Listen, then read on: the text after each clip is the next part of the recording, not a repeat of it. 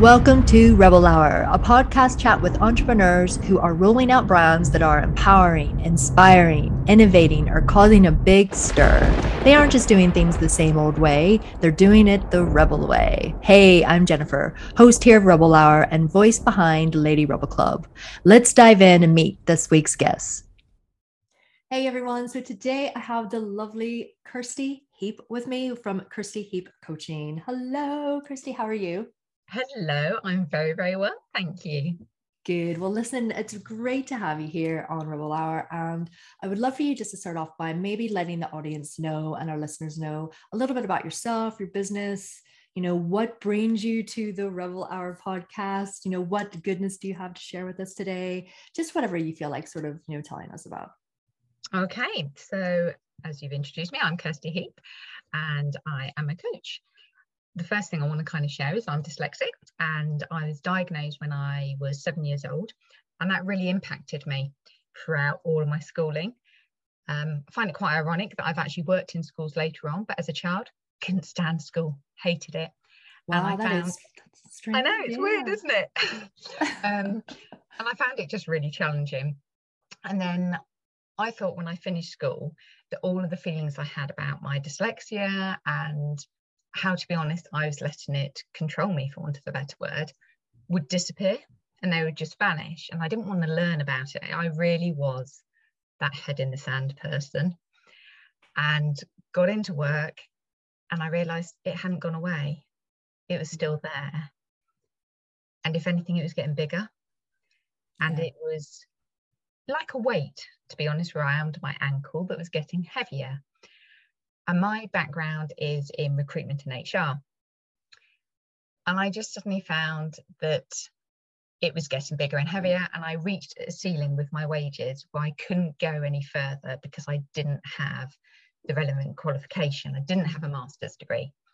I hadn't even done A-levels because in my head, I didn't think I could because I was dyslexic. So that's the impact it was having on me. It was like a cap on me. I couldn't break through. And it was just this imaginary cap I put on myself. And I just, for a few years, I put up with that cap and was like, well, that's just how it is. You're dyslexic, you can't break through it. Then I had my second child. And as he arrived as a boy, he near enough came out showing me his left hand. I'm going to be a lefty. And he's a boy. And I was like, right, I know it's hereditary. I know it's more prevalent in boys. I know it's more prevalent in left-handers. Well, guess what, kiddo? And that was a bit like a turning point for me because I didn't want him to feel how I felt growing up. And he's dyslexic and he doesn't feel how I did growing up. He's had a totally different experience. And I think that is because I started putting in the effort to actually learn about it. And that was really emotional.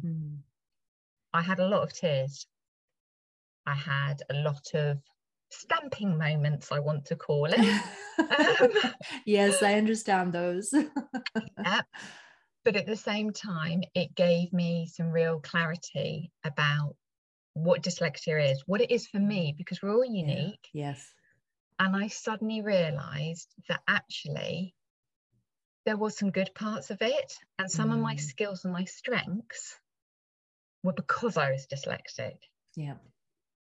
No one ever told me about good bits about it when I was little. It was just all the bad bits. So that made me start thinking, hang on a second, girlie. Yeah. You have been limiting yourself here.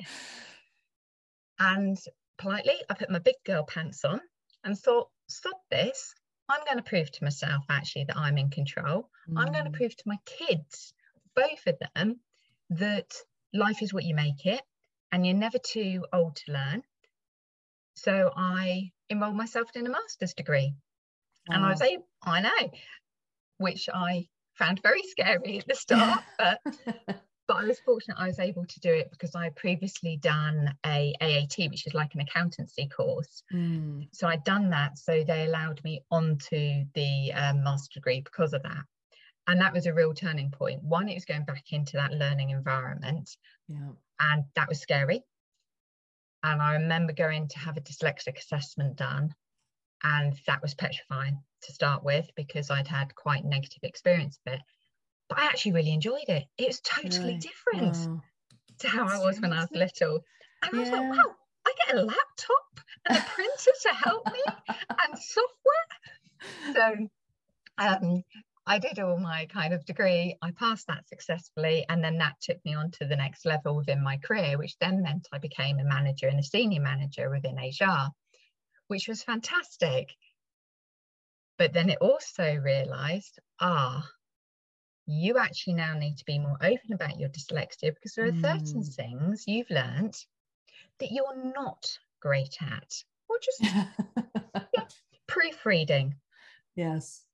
And I remember doing a kind of a case, really, and it was about mediation. I wrote a letter, and it was about 2 very senior members of staff. And halfway down my letter, it changed from mediation to medication. It was spelled correctly, so that's a bonus. Yeah. But because it was spelled correctly, it wasn't picking up on the spell check, which then meant, as I was reading it, I was reading mediation because that's what I thought it should be saying. Now, thankfully, I'd actually asked one of my members in my department to proofread it for me, because I knew that was one of their strengths and something they enjoyed doing. They found that hysterical and was like, do you know what? I think medication would be brilliant for those members of staff. Yeah. I think you need mediation. That's one of those Freudian slips, perhaps, you know? Yeah, exactly. But that's when I kind of thought, do you know what? Good on you, girl, for being open and honest and saying, proofreading is not one of my fortes, right? Who is it in the department that actually enjoys that? Who's good at it? Yeah.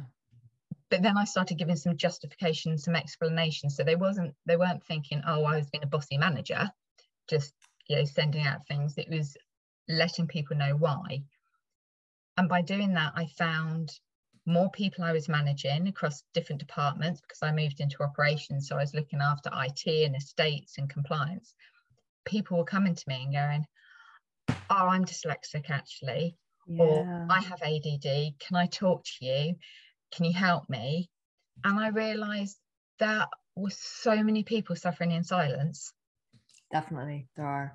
Mm-hmm. And it was deafening in a way about how many people were.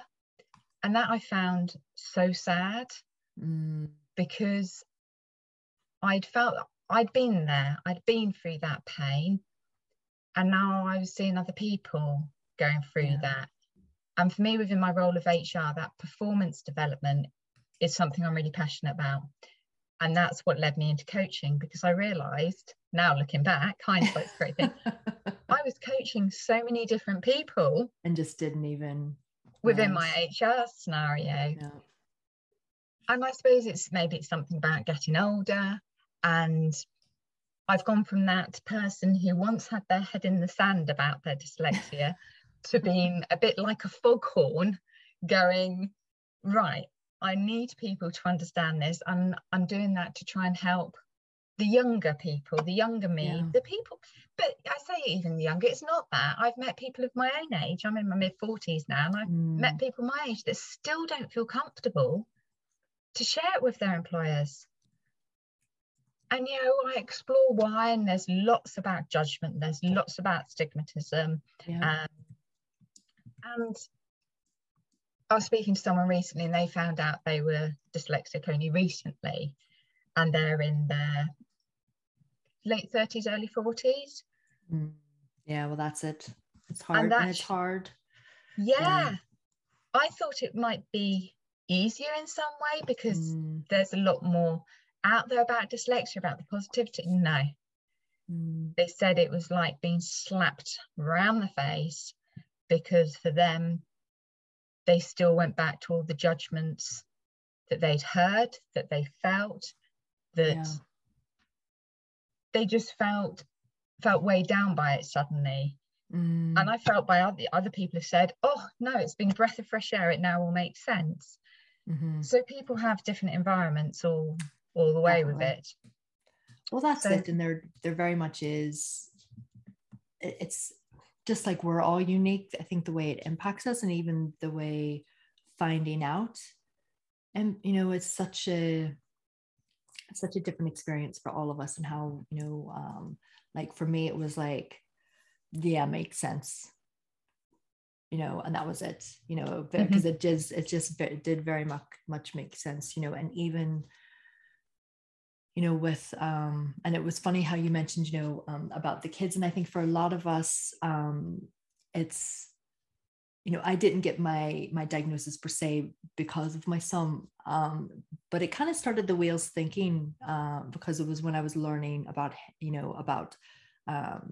autistic, and how, that might show up, and now he was very young when we started that with him, looking into that. But it made me kind of like, there was a few things, not a lot, because obviously the presentations are very different, with boys and girls, but it kind of made me go, oh, well, that kind of sounds a little familiar, just a little. But yeah, once I really kind of then started to look into it, it was like, oh, wow, yeah, this is a lot familiar. It was like glaring, how did I ever miss this, and I think sometimes, it is one of those things we look back and go, oh, wow.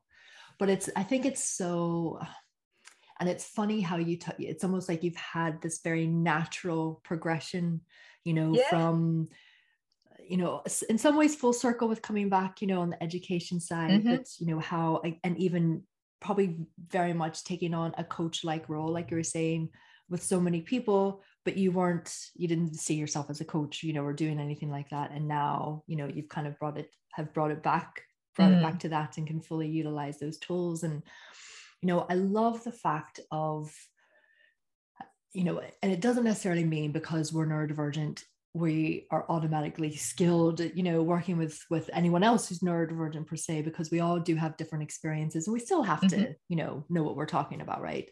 But I think having that level of understanding, because it's far difference between having a coach who, is neurodivergent, or who's dyslexic, who might be able to understand some of the path that you've traveled, and some of those, those similar threads that are going to weave between, that perhaps somebody who's not, neurodivergent wouldn't possibly get. And don't get me wrong, I'm not saying there's not great, mentors and coaches, and of course there are, that aren't, that are neurotypical per se, but I think having that level of understanding just makes it almost makes it easier as well to form that connection, which you have to have, I think, and to have a really good relationship with your coach, you have to have that trust with them.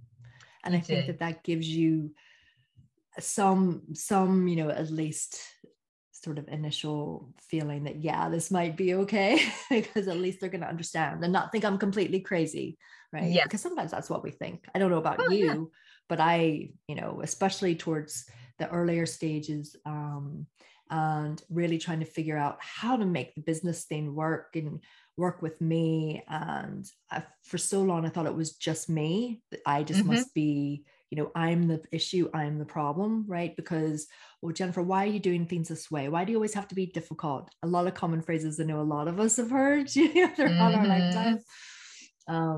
And knowing that, and developing those, I guess, tools and strategies and all, so that we can not just make working in our business better for us, but creating a business, and a life, that suits us more, and that we're happier with, dare I say, And it is about happiness. Yeah. That I think is so important. Yeah. And I think I've heard so many kind of coaching clients I've spoken about, and it's suddenly the language they're using to themselves, and how they don't even realize sometimes the negative comments they're making or reinforcing until it's shown, or kind of, we may discuss it. And that can have such a massive impact. Yeah. And a lot of work can be around changing that mindset, changing that terminology, and being nice to ourselves. Why do we beat ourselves we're so up? hard on ourselves. We really are our biggest critic. I think in general, a lot of times that's true. I think it's especially true, dare I say, with women, from my experiences of just people that I've talked with. And, I think definitely too, if you have that, innate kind of that secondary voice that I know a lot of us have as neurodivergents as well, that is overly critical, about everything, or that doesn't, because maybe it doesn't understand too. We don't even know, well, what's this other voice? Now people are going to listen to this point, right? Jennifer's now, completely insane, but we do a lot of times have that, that voice. I definitely have a voice. Yeah. And you're going, right, do we listen to it? Do we not, and it can be very, very critical of us. So yeah, I think that there's having that relationship and being able to relate and all of that is so important. And being kind to ourselves, it's such an important. So much of your saying is important. Right, Jennifer, it's all important. But definitely is so. It doesn't come easy for us, and I suppose that's why I'm kind of like stuttering here as well, because it isn't. I could talk a lot of BS and go, oh yeah, that's an easy thing, but it's not, It's not. And it's something we need to hear sometimes time and time again. And I don't, for me, sometimes actually putting my hand out and saying, do you know what? I need a bit of assistance with something. Yeah. I found a real challenge before. Yes. And it's kind of like, why? Whereas now, I have a coach myself, and it's been one of the best things I've ever had, because it's helped me not only within my business side, but within me as a person. And, a few years ago, I thought spending time working on myself was a bit like, oh, that's way down the priority list. There's other more important things. But it's like, nope. You are important, because if I'm not working at my best and the happiest, then actually the effects that have on everyone. Yeah, definitely. And it's funny because I was actually speaking with a conversation I had earlier today with someone, different conversation, but similar theme that it's come back to, in that we were talking about, the concept of putting your own oxygen mask on first, right? And very similar in that, if we don't take care of ourselves, whether it's from, giving ourselves time, self-love, self-care, to, like you said, personal development, and stuff like that as well, and giving ourselves that space and being kind to ourselves, it really holds us back. And we think it's the opposite. We always think, oh yes, like just like you were saying, oh, I don't need to do this. I'll just, bulldozer through. And it'll be grand, right? And no, it usually isn't grand. Or it could be better anyway. It definitely could be better. And being able to have that time, and then, our just how we talk to ourselves. And that's something that I talk about a lot, is, flipping that switch and how we communicate with ourselves. Not necessarily from a mindset perspective per se, but more about, how we talk about ourselves in our business and things like that, and how then if we want to shift those exterior paradigms, and all of that kind of stuff, we're never going to change attitudes or behaviors or anything if we can't change, the talk that's going inside ourselves. We have to change that first, so that when we have conversations with people, or we approach people, or we approach, certain situations, we're bringing, the best language and the best light and the best conversation possible, I suppose, to that, rather than starting it off at a point of negativity, or, putting ourselves kind of, not in harm's way per se, but putting ourselves not in the best position, that we could have. And we set the tone, don't we, when we first have a conversation with somebody, or now maybe they have preconceived ideas, whatever that might be. But if we come to the table and we bring X, Y, and Z with us versus A, B, and C, the dynamic, can be very different. So it's definitely really, really important. Well, let me ask you this. If you had to today give like one inspiring thought or one really great tip or strategy for somebody who is dyslexic, what would it be? Oh, wow. Put me on the spot there. I know. I just landed that on you. Sorry. One tip. Jeez. I know from so many, it's probably hard, but I think one tip for me, or one thing that I've really noticed has made a massive difference, is a morning routine. Oh, that's good. So yeah. in the sense of, I don't have to get up at 5:45 or 6. I could roll out of bed at 7:30, but I don't. And what I found was, if I get up earlier and do the bits I want to do, so what I mean is I might do some exercise, because that wakes me up. I actually do take a cold shower, which is a whole different conversation about probably getting comfortable with being uncomfortable. I try and walk out in nature. So if I haven't done exercise inside, I might go and do a bit of walking outside. I might do some mediation. And it's getting mediation. See, I've done it there, meditation. And I'm just going along with it. I'm like, yeah, you do your mediation in the morning. Yeah, no, I don't do meditation in the morning. Note to self, Kirsty Maybe and Jennifer do not proof anything for each other ever. So there's a meditation. But what I found is, by doing that, how I show up for my working day is a totally different character to how if I roll out of bed and just start, and how that actually affects my dyslexia through the day. So if I haven't done that, I find I get more frustrated with myself, with my spelling, because spelling is one of my things. And one of those classic things is, I know what word I want, but can I think of it? Yeah. Nope. Have I got a clue how to spell it? Let's not even go there, because that's not going to happen. I mean, geez, hey Siri is my best friend. But it's amazing how, just if I don't set myself up in the morning right, how it affects. Someone will say something to me and I might actually use a sharper tone back, because I won't be able to laugh off whatever it is so easily. But yet my morning routine, I'll probably be able to actually laugh it off. And that, you do have to be able to have a bit of fun and laugh things off. Yeah, definitely. Well, and you know what, I think that's great advice, not just for anyone who's dyslexic. Of course, having a morning routine can be hugely beneficial for anyone. I definitely think if you're neurodivergent or, anything like that, that is a huge one. And I always find it interesting because, part of me loves the routine and part of me is like, no, let's go do any, anti-routine stuff that, wants to do the complete opposite. So there's this kind of, always, pull and tug in my mind around several sort of things like that. But I do find that, in general, the morning routine is really, like you said, it's just helpful that it does kind of help set the tone. And that routine can be something really small. It doesn't have to be, start small, even at the beginning, like you're saying. And it can be a pick a mix. You can have little pick a mix, and you can choose which ones you do each day. I like that. Yeah.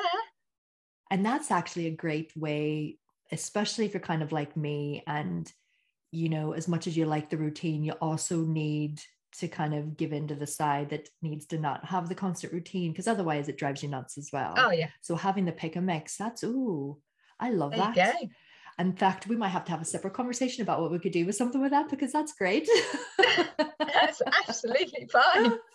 So yes, have your morning pick and mix for Kirsty. But listen, it's been lovely to chat. I really appreciate you taking the time to speak with us today. There will be all kinds of socials and links and everything in the podcast notes, so please check those out. And please go and learn more about Kirsty's coaching at her website and socials, and more about her as well. She's an amazing lady. And I just want to thank everybody for listening or watching, if you're back maybe watching parts of the video, and we will catch you next week. Okay, thanks very much. Thanks, Kirsty. Cheers, bye.